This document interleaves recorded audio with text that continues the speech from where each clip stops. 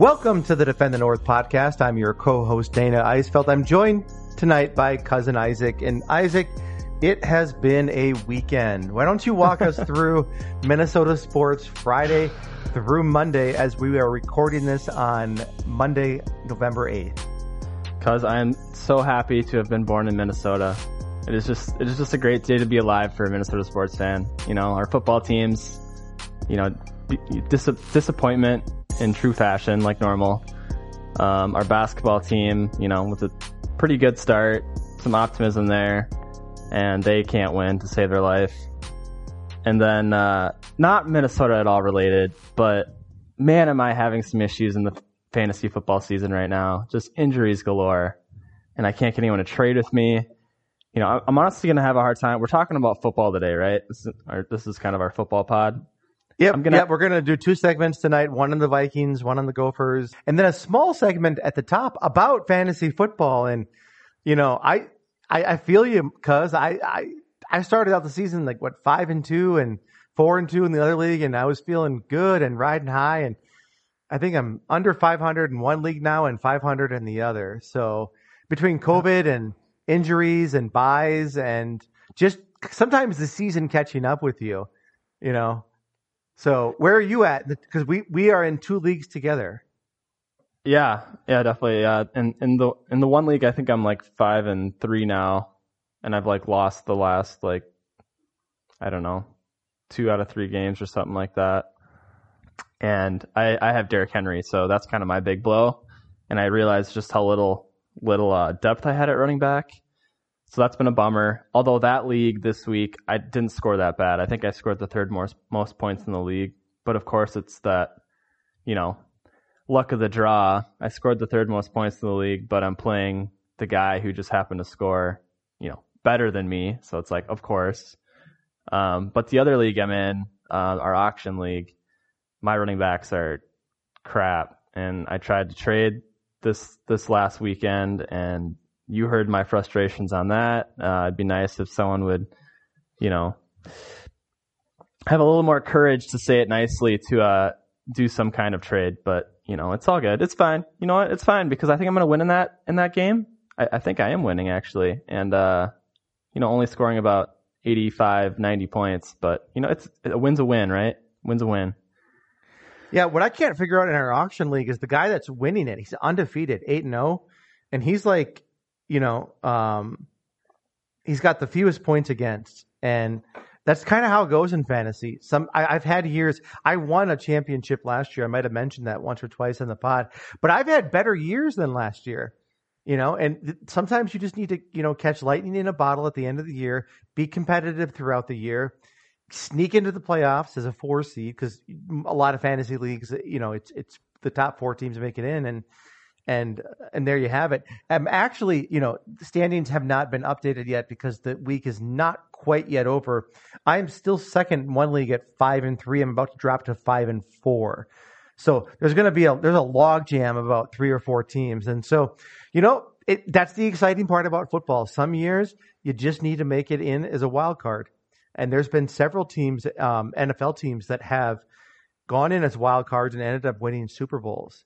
So never count yourself out unless you're out. Yeah, I mean, it's still early, right? We have the extra game this year. We're like halfway through the year. We got time, but I sort of feel like these middling fantasy teams, though, are reflective of these middling Minnesota football teams. And that was what we wanted to talk about tonight, cousin Isaac, is the kind of a mid-season check-in point. I guess for the Gophers at this point, we're a little bit past the midway point. The Vikings, even though we're 3-5, which feels like exactly the midway point, we're a little bit under it this year because, of course, we're playing 17 games this year. But the two Minnesota football teams, neither of them are bad football teams.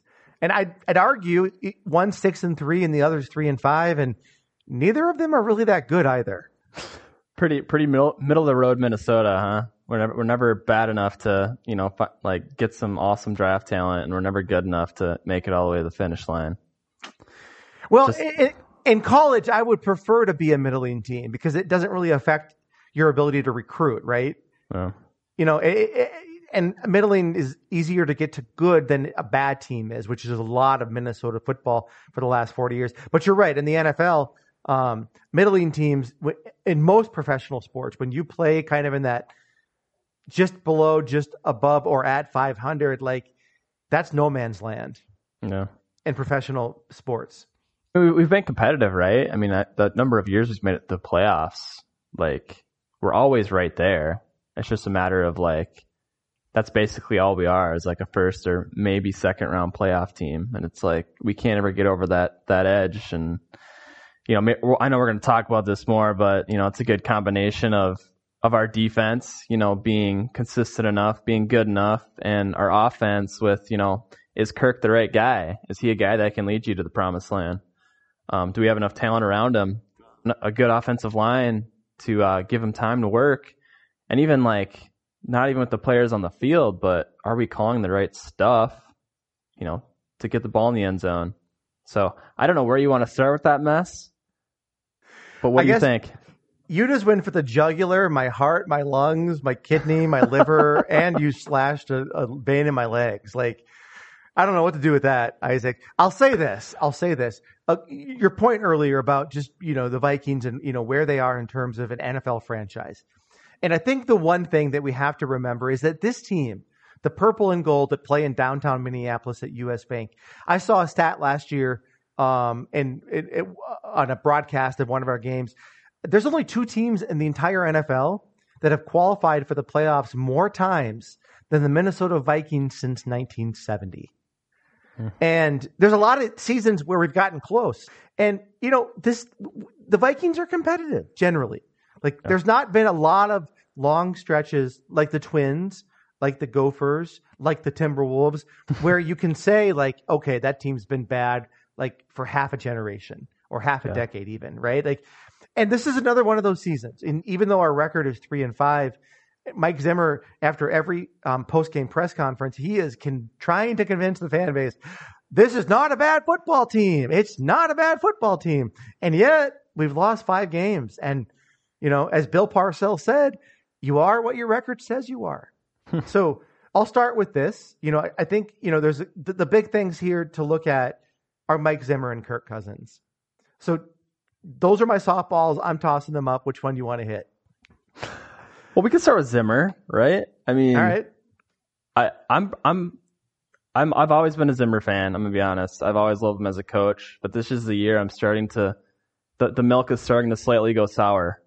So I don't know what's going on this year. It doesn't seem like he really has the locker room, whether it's the run into with Kirk that he has, or like the beef he has with a lot of his team that isn't getting vaccinated.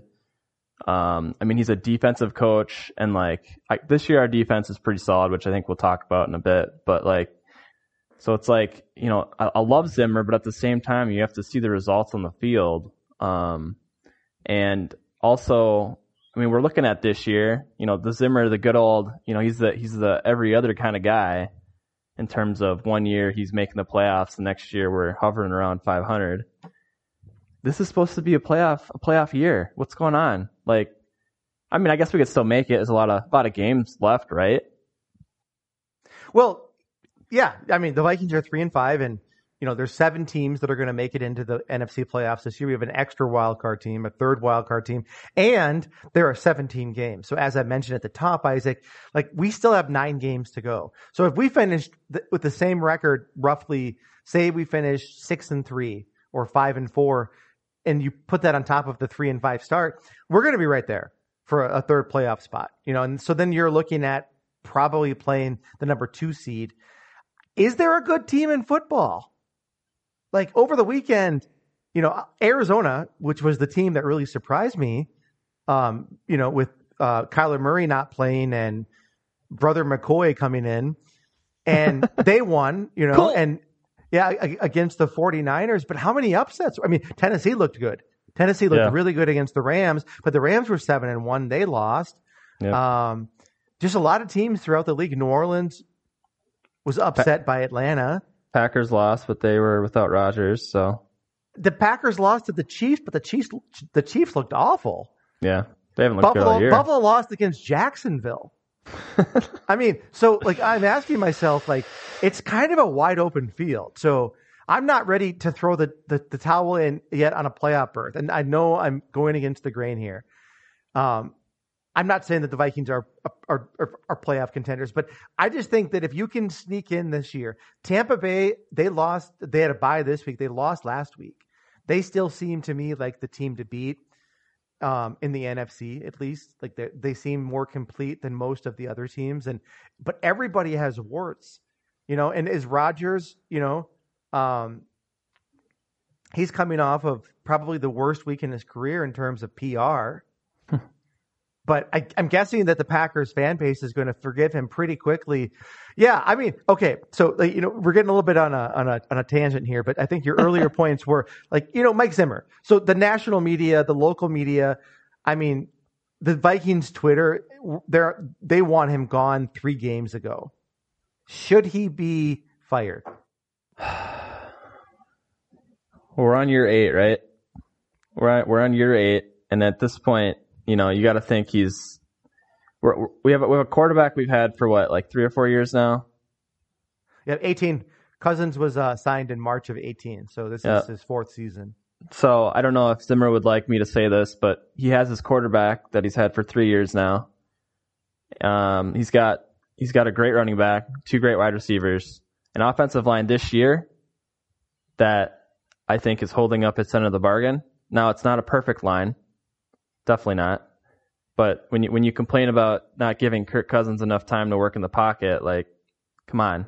Like, our offensive line isn't bad this year, and you look at the sacks they've given up, and it's pretty good. Like, we're definitely not last in the league. We're probably not first, but we're around middle of the pack. I don't know if you have that stat or not. Yeah, no. We're actually like towards the top. We're 3rd in sacks allowed with 10. This was before yesterday's game, so that might have changed a bit. But basically, we're averaging 1.4 per game. And our pass blocking has been really good on the whole, superficially. And Cousins, in most games, I would say that he's shown some improvement in terms of his pocket awareness. Like, he gets a little bit of pressure, and he's not just, like, on every single time that he faces 1 or 2 guys coming at him, like, going down into, like, Cousins prenatal, right? Yeah. But I think those numbers are a bit skewed because this offense, Clint Kubiak's offense, I think they're doing everything they can to protect a mediocre quarterback so he doesn't turn the ball over and so he doesn't get sacked. So what does that mean? Cousins has only thrown 2 interceptions the entire year, Isaac. And this Vikings team as a whole has only given up 5 turnovers in 8 games, which I think is also second in the NFL. Fantastic, right? Like, you're getting sacked at a league low average. You're giving up the ball at a league low average. But that's in large part because he ranks 26 out of the 35 qualified quarterbacks in the aggressiveness stats, which quantifies how often a quarterback throws into tight windows. And listen to this, Isaac, 33rd in average depth of target. So he's getting the rid of the ball more quickly than virtually any other starting quarterback in the league. So this offensive line, which, by the way, Pro Football Focus, which I now have a subscription to, $9.99 a month, is ranked in terms of pass blocking grade as a team. Garrett Bradbury, 31st ranked center, dead last in pass blocking centers. Ezra Cleveland and Oli Udoh didn't crack the top 50 in guards. Brian O'Neill, 39th ranked tackle. Christian Darrisaw is 54th. And good old Rashad Hill, 77th. So it's pretty clear to me that what this offensive scheme is doing is they're saying, we're not going to take shots down the field. We're not going to get the balls to our big playmakers in Thielen and Jefferson, at least in the passing game. And we're not going to let Kurt sit in pocket for more than 2.5 seconds. And that's how we're going to win games. The problem is that doesn't win games. It hasn't won games. Exactly. We're not turning the ball over, and we're not getting sacked, and we're not moving the ball in key points in the ball game. Well, not even that, but we're not moving the ball, period. Our first drive looks beautiful. I guess we come out with that first drive scripted, written in a nice novel with a nice hardcover picture and everything. Like that first drive always looks great. It's like, oh, all right, this game's going to be awesome. After that first drive, it's like, our offensive coordinator is like, oh yeah, we didn't plan for the rest of the game, so we're just going to go ahead and have 3 and outs until we get to the fourth quarter and have to put some kind of crazy drive together to settle for a field goal or maybe score a touchdown or something. And it's like, how are we playing so conservative? I mean, you talk about the turnovers, right? Like we have such low turnovers, but I'd like to know how many times we go 3 and out. I don't know that stat, but I watch every weekend, and I swear every possession, at least like the second and third quarter, we're going 3 and out. How is that any different from a turnover? Yeah, that's a fair point, Isaac. And, I think that, Clint Kubiak, nepotism, the son of Gary Kubiak, who took over as offensive coordinator this year in 2021, who, by the way, had taken over for his father last year, who took over for Kevin Stefanski in 19, who took over for John DiFilippo in 18, who took over for Pat Shurmur in 17, who took over for Norv Turner in 14 through 16. You get my idea. Like, he has, Zimmer hasn't been able to establish any kind of continuity in terms of the offensive management and administration of this team. And so that talent is, to a large extent, is squandered. And, you bring up the point. You said a hard novel. I think if Kubiak, if Zimmer gets tossed, which he very well could be at some point this year, my argument would be it's probably going to be at the point where we have no chance of the playoffs. Clint Kubiak could probably go out and, his best chance of employment after the Vikings is probably with the Screenwriters Guild out in California, because that's the only thing he can do is script plays. I watched the game, yesterday, and I think the commentator said that we were first in the NFL in terms of first possession points at 34, yeah, and we're sixth overall in first quarter points. I want to say, by the way, the second and third quarters were like 14th and 18th, and then in the fourth quarter we're 31st in points scored. So that tells you all you need to know. And we are moving the ball though, because this Vikings team, again, these are stats coming into the weekend, are 8th in passing yards, and we're 10th in rushing on offense, and we're 18th overall in points per game. So how the heck are you not getting more points? So then my mind goes to, all right, so you're moving the ball, so then it's a red zone issue. Nope, not a red zone issue. In fact, I think we're there was a stat last night or yesterday during the game. We're 8th in red zone scoring percentage and 11th in red zone touchdown percentage. So then I'm like, I don't get it. Like, we're good at running. We're good at passing. We get into the red zone and we score. Yet we're 18th in scoring offense. But this is what I think it is, Isaac. The fundamental issue with this Vikings offense is that we're conservative, right? Yeah. We're not giving the quarterback time to make aggressive plays down the field because we don't have a quarterback that can do that. So we're hiding his weakness. Greg Joseph is tied for second in the league in field goal attempts this season with 21, and almost 3 attempts per game at this point. 11 of those are from beyond 40 yards. So what's happening, and that's, by the way, tied for the league in 40-plus yard field goal attempts. What's happening is this Vikings team is getting the ball, and we are able to move the ball close to scoring position. If we get into the red zone, we're actually pretty good, mostly because Dalvin Cook and Adam Thielen. But we're stalling between the 20 and 40-yard line all too often. And that's leading, these 7-point possessions, and Greg Joseph, to his credit, actually has done a pretty good job of kicking this year.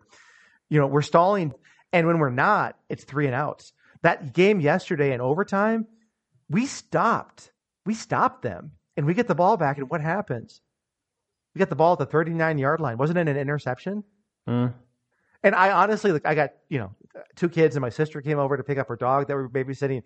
I turned around literally in 50 real seconds, and we didn't have the ball. And I'm like, what the hell? And I went back and looked, and I'm like, oh, of course. We called 3 plays that led to nothing in the most critical moment of the game. And that's where nepotism comes in. You can't have the son of your former offensive coordinator be your offensive coordinator. Come on. This is sports management 101. The Timberwolves couldn't figure that out with Ryan Saunders. And then you promote your own son, Adam Zimmer, to assistant from, the only thing that he had done before he had ever coached for his dad was as an assistant linebackers coach. And now he's the co-defensive coordinator of the Minnesota Vikings, Adam Zimmer.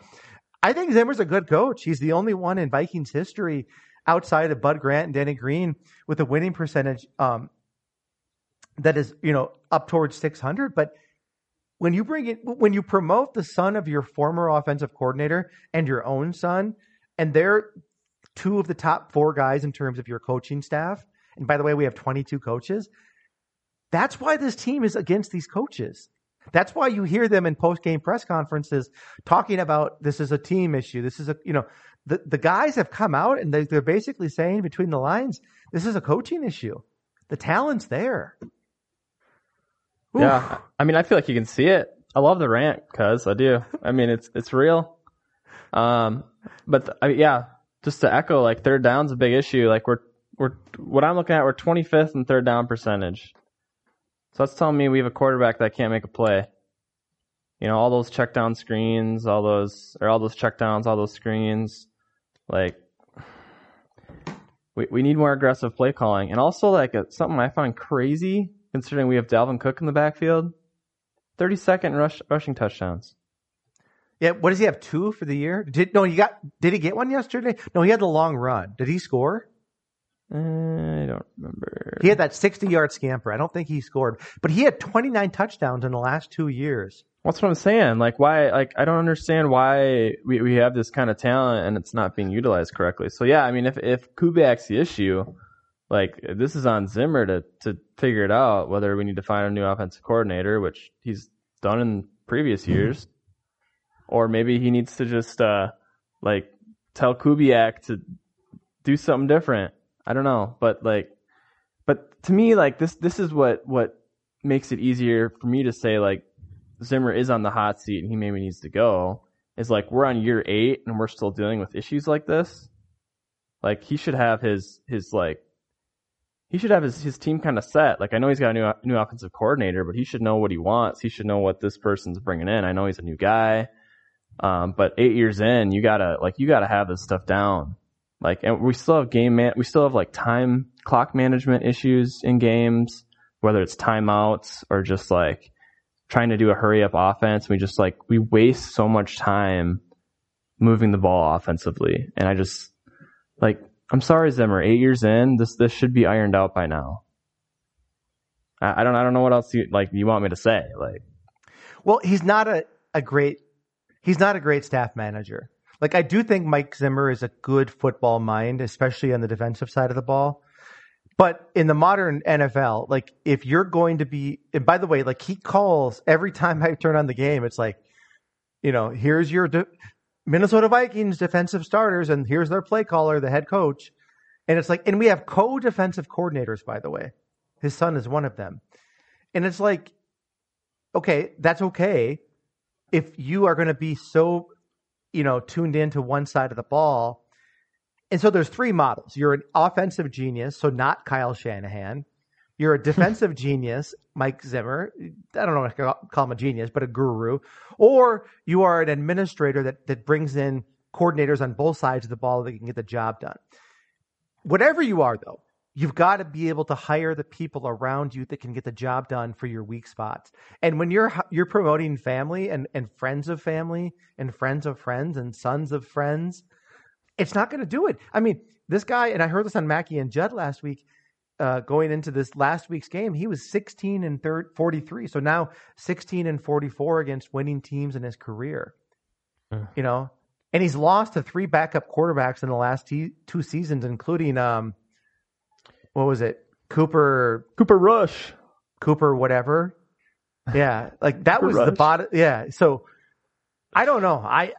We have the talent, and I don't know if we're going to be able to get the job done. I think the offensive line is still a problem. By the way, should we switch to defense? Because I think that is a little bit of a brighter spot this year. We gave up 31 points yesterday, but overall, this defense hasn't been bad. No, I mean, our defense has been pretty solid. I mean, it's not stout Vikings defense you're probably used to years past, but we're good enough that we should win games. We really are. I mean, we have our weaknesses, like our rushing defense is awful. Surprisingly, our passing defense isn't the worst in the world. I mean, you go like yards wise, we're 12th in passing, but rush yards we're 28th. And then we're also just horrendous in the red zone. Once someone gets in the red zone, like, they will score on us. Where I think we're 26 is what I'm seeing here. So between those factors, we're actually surprisingly like really good on third down percentage. We're 5th in the league, but kind of something that offsets that is our fourth down percentage, 27th in the league. Yeah, this year there definitely seems to be a turn in like the number of teams and how often they are going for fourth down, even on their side of the field. Yeah. Yeah, and our team just doesn't seem, I don't know if it's ready or the right play calling or if it's just the other team set up for really short fourth down conversions, but I feel like that's not the case because there's been several games where it's been fourth and either medium or long, and it's, I mean, they get it. So I would say that's the one negative is like we have a hard time getting off the field when the offense is trying to extend beyond third down. But outside of that, like, I don't think we're losing games because of our defense. Yeah, I looked at a lot of those same stats, Isaac, and you're absolutely right. I kept looking for our sore spot. Like when I look at these stats, especially team stats, I always try to look at the outliers, right? Because you get like 20 categories and like what are like the 2 or 3 things that we're really good at, but I couldn't find it, and we're basically like 12th to 18th outside of the running yards allowed in virtually every team category on Pro Football Reference. Pass rush, pass defense, rushing, passing, points per game, red zone, penalties per game. Penalties are a little high, but we're not great at a lot, but we're not bad at much, and we're okay. Like this defense is a little, I'd say, just very minimally above average. So the defense seems like a team that maybe should be 5-3. But when you throw in bad coaching and an offense that stutters when they get on their the opponent's side of the field, like, but maybe the big thing here is, we're 2-5 in one score games. It's been a really entertaining season and often heartbreaking on these Sundays. But most weeks, like if you've got NFL Red Zone, I guarantee you're going to be spending some time on the Vikings game because they've all come down to the wire, overtime games, and games that come down to a kicker, 3 or 4 times. And, is that luck or is that game management? Like 2-5 in one score games seems a little bit of a historical anomaly. And so I think that's part of what this season is too. It's not just bad coaching in important moments or, some of it's luck. Yeah. I don't know. It's luck. And I just think I've seen enough from our offense. Like we just need something different. Like I'm so tired of the days of conservative play calling of Kirk's check down on third and 10. Like, can we get some aggressiveness and on the offensive side of the ball, especially when our defense isn't going to carry us like it once was. Like I could understand if our defense was like the best defense in the league. Like they're creating turnovers, they're stopping teams, from scoring, like low scoring games. Like I get it. Have a conservative offense then because your defense is going to win you games, but we're not there. Like we need to be more aggressive to attempt to win games. What are we going for right now? Does Zimmer think we have the top defense in the league and that's why we're playing the way we are? No, I think he thinks that we have a slightly above average defense. And I think that the problem is on offense. Okay, so say that we turn into this aggressive, like offensive juggernaut, or try to. What does that mean? Well, Pro Football Focus has our offensive line in terms of pass blocking ranked 31st out of 32 teams, meaning we lose at almost every position often. So they feel like they have to get the ball out early on passing downs in particular. But the problem is right? So if you want to be aggressive, then you need to establish the running game, and Dalvin Cook does do that pretty well, except he's been out twice this year. So he's played 6 of the 8 games, and in 3 of the other 6 games that he has played, he's been pretty average. He's been, he's had 3 games above 100 yards, and I think 3 games at 50 or below, I want to say. And so, his stats look okay. Like, they look pretty comparable to his best years. But he's not consistent. So that tells me that this offensive line is not creating the kind of push up front against good defensive run teams. And so, you start to kind of put the pieces together, and you're like, you have a quarterback that you don't trust in the pocket, because here's the thing. You want to be aggressive. What's going to happen is Kirk's going to go down. He's going to get sacked, and we're going to start complaining about how Kirk can't escape the pocket. That hasn't been a problem this year because we're not allowing that to happen. Well, we've also been losing games, so what do we want to complain about here? I don't know. Like, maybe he hasn't been getting sacked, but it hasn't resulted to winning football. No, but the other formula of Kirk didn't either, where you had him been 7-step drops and like looking for 3 seconds. And if he couldn't find his first guy, like he was down the turf. So, yeah, okay. I just like, and I respect those rankings on our offensive line.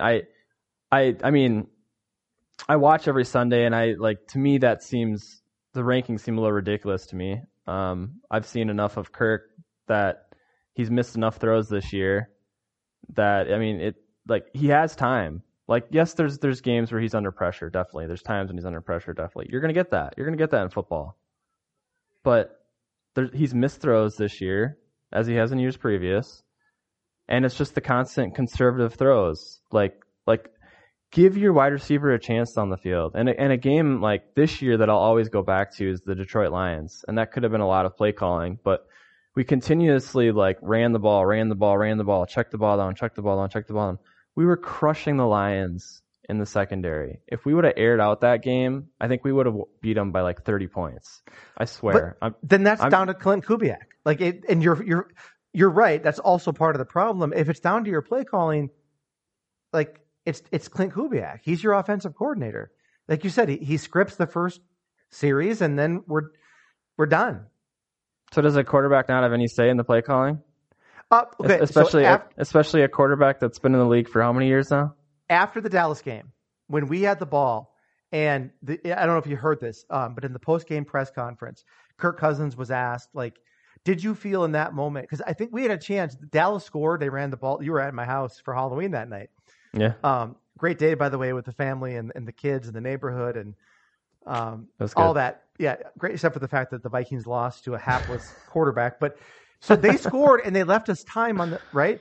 And they asked him and we had a couple of timeouts, and there was a key. I can't remember the exact sequence, but there was a key moment when it would have made sense for the quarterback to take charge and either take a timeout, or spike the ball. And they asked him, Kirk, what were you thinking in that moment? And he basically said, look, on this team, I defer to the coaches and what they want to do with timeouts. And it's like Aaron Rodgers doesn't. Patrick Mahomes doesn't. Tom Brady doesn't. Hell, Dak Prescott doesn't. And this was the point that Mackey and Judd made on their podcast. It's like, you're paying this guy 2 years, $66 million, $33 million a year. And in the final 2 minutes of the game, when the game is on the line against a team that you should be blowing out with a quarterback that has never started in the NFL, and you have a chance to move the ball down the field, and it comes down to clock management, and you say it's on the coaches. 2 things: the trust between the coaches and the quarterback, and the quarterback not being a leader. And so I guess that's what we're back to, is Kirk, as we always are. Well, Kirk and Zimmer. I think that goes on Zimmer too. If you're not giving a quarterback you're paying that much, to take control of your offense, then why is he even there? Yeah, I couldn't believe it. I couldn't believe that. You think about all the great quarterbacks, and what do? They command a huddle. They are a leader in the locker room. And when it comes down to checking a play and calling an audible, or calling a timeout, or doing something where you see that on the field they are an extension of the coaching, whereas our quarterback says, I defer to what the coaches want. And he's making $33 million in bank. Oh, it must be nice. All right, so we got 9 games left, Isaac. We're 3-5. We're at the Chargers, home against the Packers, at the 49ers, at the Lions, home against the Steelers, at the Bears, home against the Rams, at the Packers, home against the Bears. I think this 7th seed in the NFC probably does not need to be better than 9-8. That's where I'm looking at the standing. So the question is, in these final 9 games, can we get at least 5 wins, if not 6? Is there any chance? No. Okay, walk me through your thinking. Be a damn miracle. I mean, the offenses we play are too good. Chargers, Packers. I guess if Rodgers is not playing, we have a chance. But I'm sure he'll be back by the 21st of November. I'll be at that game. Ayo. Ayo. That'll be a good one. I mean, honestly, I look at the schedule, and I think our only chance at winning is the Lions and the Bears at home. And even the Bears at home, I don't feel good about. And that's even with Fields being a pretty poor quarterback. So I don't think we make it. I think we're on the outside looking in. So the Chargers, they don't play home games. There'll be 30,000 Vikings fans in that stadium. Rams too. That's the nature of LA football. Packers at home, like they're a better team than we are. And if Rodgers is playing, I don't like our chances, but we're still at home. In San Francisco, again, historically, the Vikings have never played well out on the West Coast against the 49ers, but not a juggernaut. You know, at the Lions, I would not chalk that one up in the win column. Against the Steelers and, you know, the corpse of Ben Roethlisberger. And, you know, the Bears will play us tough. They do. They'll play us tough at home, and they'll play us tough on the road. Yeah, I start looking at it, and I'm like, we could win some games we shouldn't, and we could lose some games that we shouldn't. But when you're 3-5, there's no margin for error. And it's hard for me to see 6 wins out of the next 9 games. And that's just to put us at 9-8. Yeah, I don't know. Our offensive philosophy through this point in the season would have to change dramatically for me to think we'd win even 2 games out of this finishing stretch. I don't see it. I think we could take 3 or 4. I think we could finish with 6 to 7 wins. That would be my, at this point, I thought we had probably a 9 or 10 win team. And there's been some poor coaching and some bad personnel decisions, I think, at the coaching level. And we've had some bad luck at the end of games. Like in 2-5 and 1 possession games is not normal, but that's where we are now. Like, you know, and hopefully the Vikings surprise us, but I am not convinced that they will.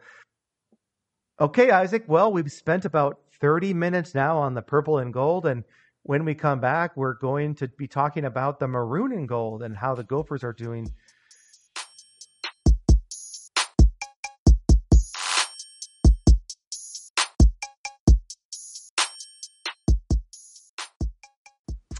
All right, and we're back, and we're going to talk a little bit about Gophers football, Isaac, and it has been a little bit better than the Vikings.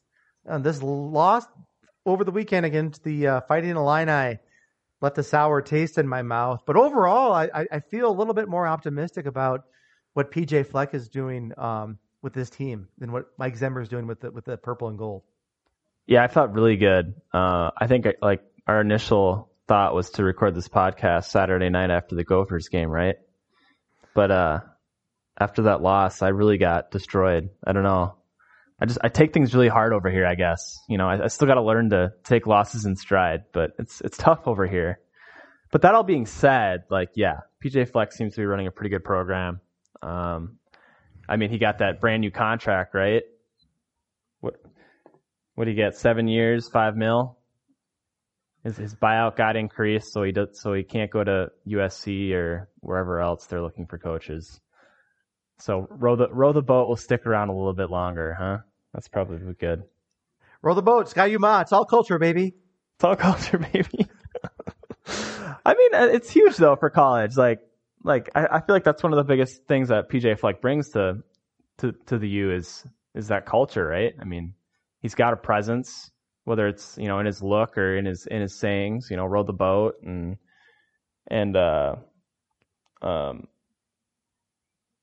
he has kids on board with him, which is what's good. Like he's got young men, like young kids he's growing into men. Yeah, you're right. Like, you know, he is a molder of young men. And I think like the buy-in that he's gotten from this team over the last 5 years has a lot to do, you know, with his success and why the Gophers the University of Minnesota administration and Mark Coyle, you know, decided he won 4 games in a row. Let's lock him up.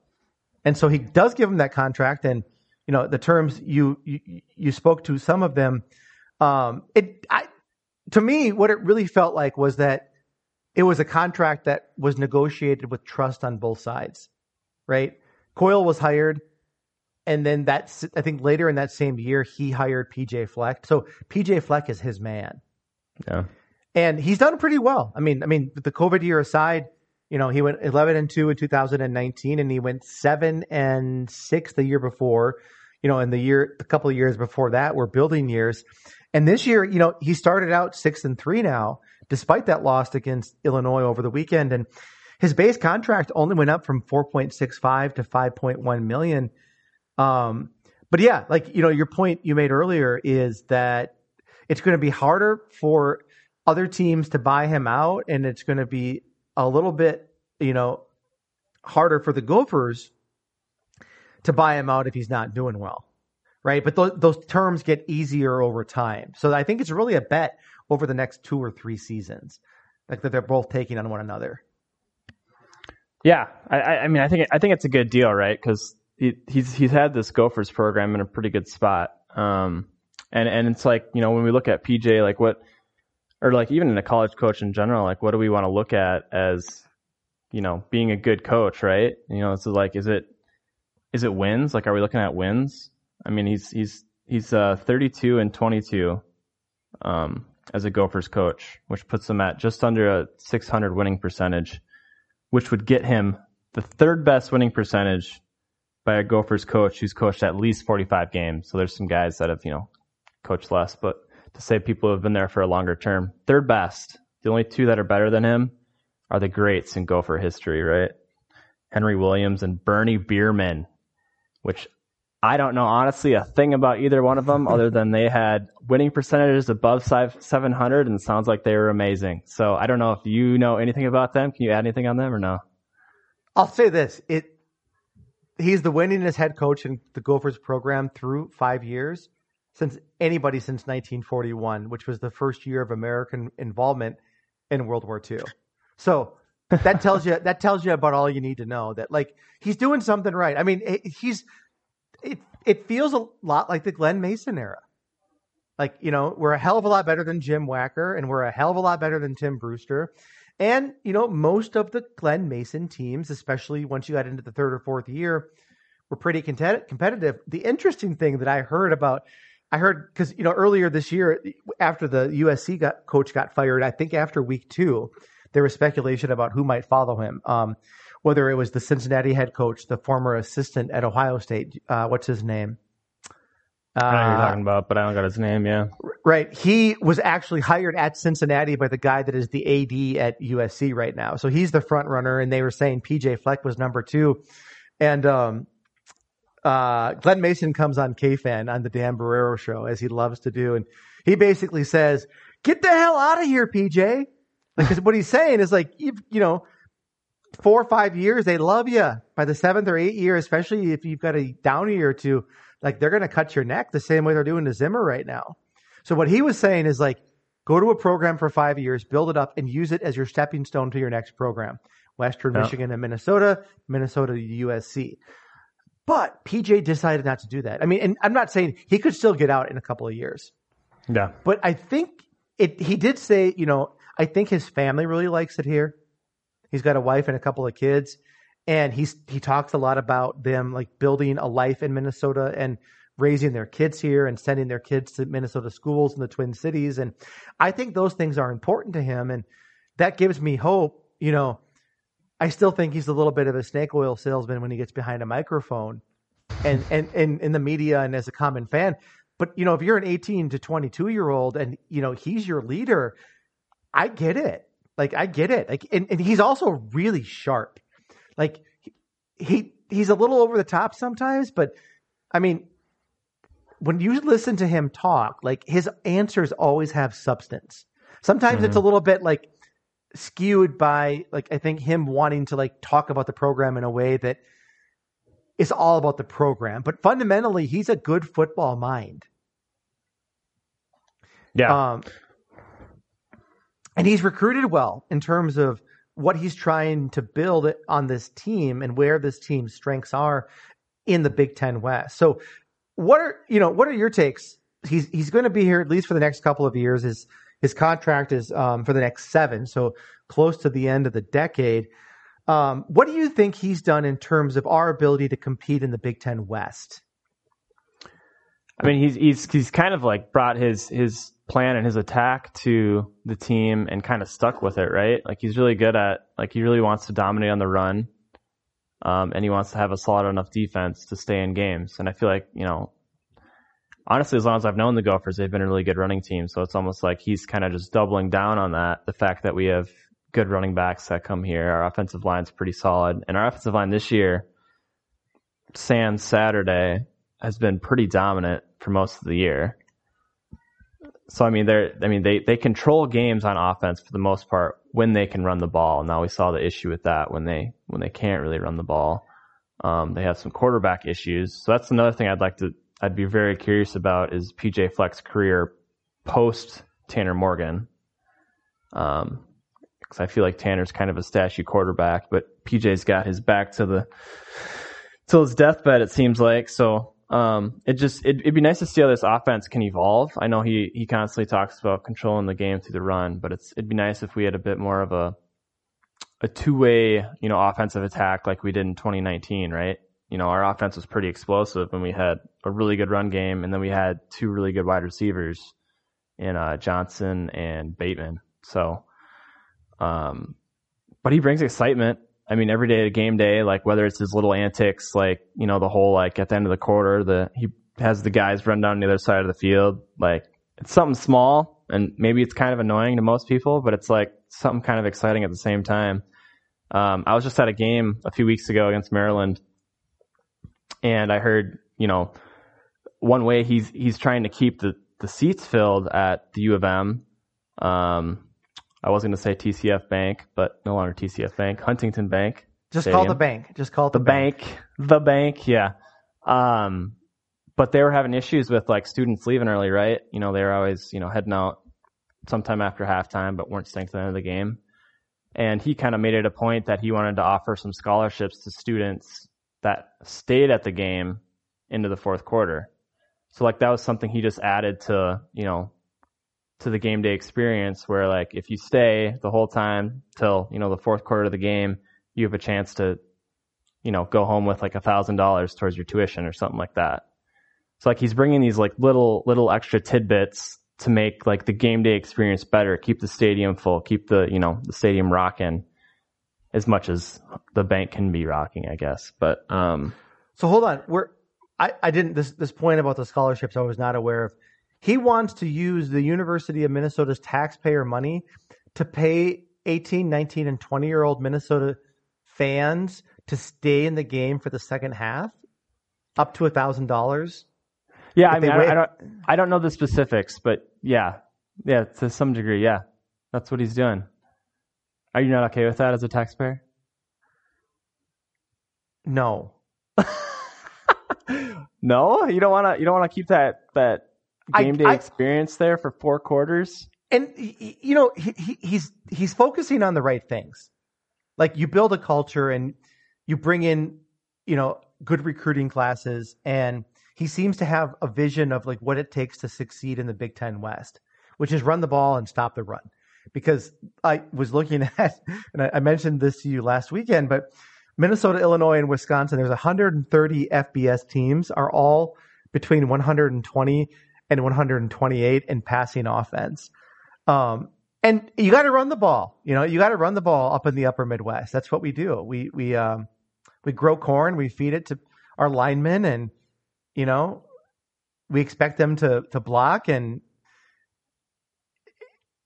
he's also focusing on the things around the football game that matter. And those things are, fundraising alongside of COIL to get the right facilities in place, create a good game day atmosphere on campus, which thankfully now, at least with the bank being on campus, we have the chance to do.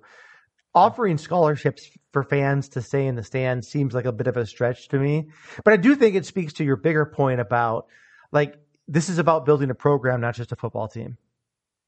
And I think he's done a pretty good job. Like we were talking, you went to that game and like you were like, there's like, and we dominated against Maryland, and you said there was like a genuine buzz in the crowd. I mean, this isn't like Wisconsin, like rocking the stadium in Madison, right? But this is maybe us in second or third gear. Because I was at a game 6-7 years ago, and it was awful. The stadium was a third filled. There was no students in the student section. We were playing Michigan. We got trounced. It was a really bad football game day experience. And from what I heard from you, the game against Maryland was pretty fun. Yeah, it was full. It was packed. There was like tons of fans that were like loving up on PJ. Like, yeah, that's my coach, PJ. And like, I mean, there was a really bad moment right before halftime where they kind of went too conservative on offense and they tried to kick the field goal, and that field goal ended up getting blocked. And there was that's good, right? The crowd should keep you honest, right? Weren't happy about that conservative play calling, which I think like is a little bit what sums up the Gophers' current offense, hand in hand with also the Vikings offense. But I think he gets docked some for that just because his offense is super conservative at times, run. But it seems like a majority of the crowd that was at the game is just in love with PJ. Like, well, I don't blame him for a guy being born in November of 1980, as I was myself. I understand, love for people of our generation. PJ and I. But you're right. This offense is the problem, against Ohio State was that we didn't have as much talent on the field. And we still, I think, stacked up pretty well against them.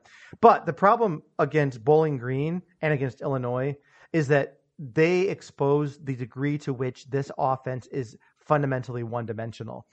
15th in rushing offense, 122nd in passing offense.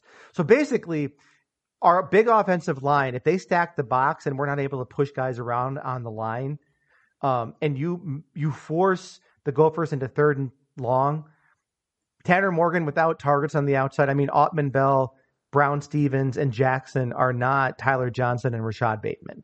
That's the fundamental issue. He had a huge season in 2019 as a sophomore, but he had like NFL first round type targets. Yeah. And they don't have them anymore. And so again, the offensive coordinators and the offensive staff are protecting their weakness, which is Morgan's inability to throw the ball down the field accurately. And we don't have the playmakers to go up and make plays. And so then you're putting a lot of pressure on your offensive line. And now your fourth and fifth running backs with Mohamed Ibrahim, Trey Potts, Bryce Williams all out. You got Bucko Irving and Kai Thomas and a former linebacker, Derek LeCaptain, that are, you're trying to rush the ball with. And they've done pretty well, but Illinois is not a bad football team. Brett Bielema has that team going in the right direction. They beat Penn State in Happy Valley 2 weeks before they knocked off the Gophers in the bank in Minneapolis. That Bowling Green loss was pretty bad, but it was kind of the same script. The other thing is, in both games, Morgan had 2 interceptions. So if you're so reliant on the run and you turn the ball over and you can't move the ball down the field and you can't convert in third and longs, that's not a formula for success. So, I mean, I think the question is going to come down to this. Like, we got Iowa and Indiana and Wisconsin. And there are 4 teams tied atop the Big Ten West at 4-2 right now. Iowa, Wisconsin, and the Gophers, as I mentioned, and Purdue. So to a large extent, we control our own destiny. And I know we lost against the Illini over the weekend, Isaac, but what are your thoughts on our ability to go 2-1 or win out in the Big Ten West? Well, when you name 2 of those opponents we have, my thoughts are we're 1-7 versus Wisconsin and Iowa. So, in the Fleck era? In the Fleck era. So I don't feel great when it comes to that. Now Iowa's offense is pretty bad, and they've kind of sputtered as of late here. So I feel like our best chance is going to be with Iowa because Wisconsin's kind of rolling, and their defense is good. Iowa's defense is good as well. I just think Iowa's offense is a lot worse than Wisconsin's offense. So I think if we can get in just a battle with Iowa and maybe win a game that, like first team to 20 wins, I think we have a chance. The only problem is Tanner Morgan will have to step up in that game. Like if he performs the way he did against Illinois, like if he performs like that in any of our last, our remaining 3 games, we'll go 0-3. He's got to put more out on the field than what he did in Illinois or against Illinois. So, I don't love our chances. I mean, this team's solid this year. It's honestly, it's a very similar team to the Vikings. Like we're not amazing and we're not bad. We're just kind of like, we're good enough to hang in games, but we're not necessarily going to win them all. So I think we'll hang around with them, but I don't like our chances of winning out the rest of the season. What are you thinking? Yeah, I think you're like Wisconsin's offense with Graham Mertz has struggled all season. They've really struggled to move the ball up and down the field. It's been pretty awful, but they have their run and pass defense they're both top 5 in the country. So it's going to be extremely hard for the Gophers to move the ball on them. The question is, can the Gophers defense, which is reasonably good, like the Gophers have played, we've given up 18.9 points a game. We're 17th out of 130 FBS teams. So I think, it's first team to 10 might win the Wisconsin game, but their offense has come on a little bit as of late. And I think Iowa is starting their backup quarterback this weekend. Yeah, I heard that too. So that's going to help. But I think they're going to be cat fights or dog fights, I guess. So you think Wisconsin's going to be low scoring, huh? I don't know which version of Wisconsin I trust because I've watched them play a lot of football this season on Fox and against, they've warmed up the last couple of weeks. I think they scored 52 against Rutgers over the weekend. Yeah, but Rutgers is pitiful. There have been weekends when Wisconsin hasn't moved the ball on more than 1 or 2 drives. Granted, they've had a really tough schedule too. And Paul Chryst has a way of getting this team into shape. The other thing is sometimes the best offense is a good defense, and they've got a great defense. Yeah. So I think both games against our border rivals are going to be tough. With Ottman Bell, and I thought he was I would like to see PJ and the offensive staff open up the game plan a little bit. Like Tanner showed in 2019, and I know he had better players on the outside, and that makes his job a lot easier. This is a good offensive line. We generally can establish the run, except when we can't, and then the game's over. But if we can move the chains through the run game and, as PJ says, complementary football. We got to play complementary football. We got to be better. We got to be better in the passing game. The defense is solid. The offensive line is good. The running backs, even though we're down to our 4th and 5th guy, I think it speaks to his recruiting that on the whole they've been able to perform.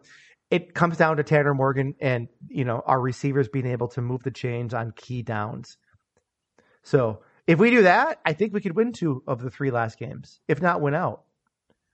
Yeah, I mean, I just think our defense is going to be good enough. It's gonna depend on our offense and whether for Illinois, I didn't really get the offensive game plan because it seems like we either tried to run the ball or we we didn't do quick throw plays. Like, why didn't we have more screens, more slants? I think they did maybe I don't even think a handful of slants, but.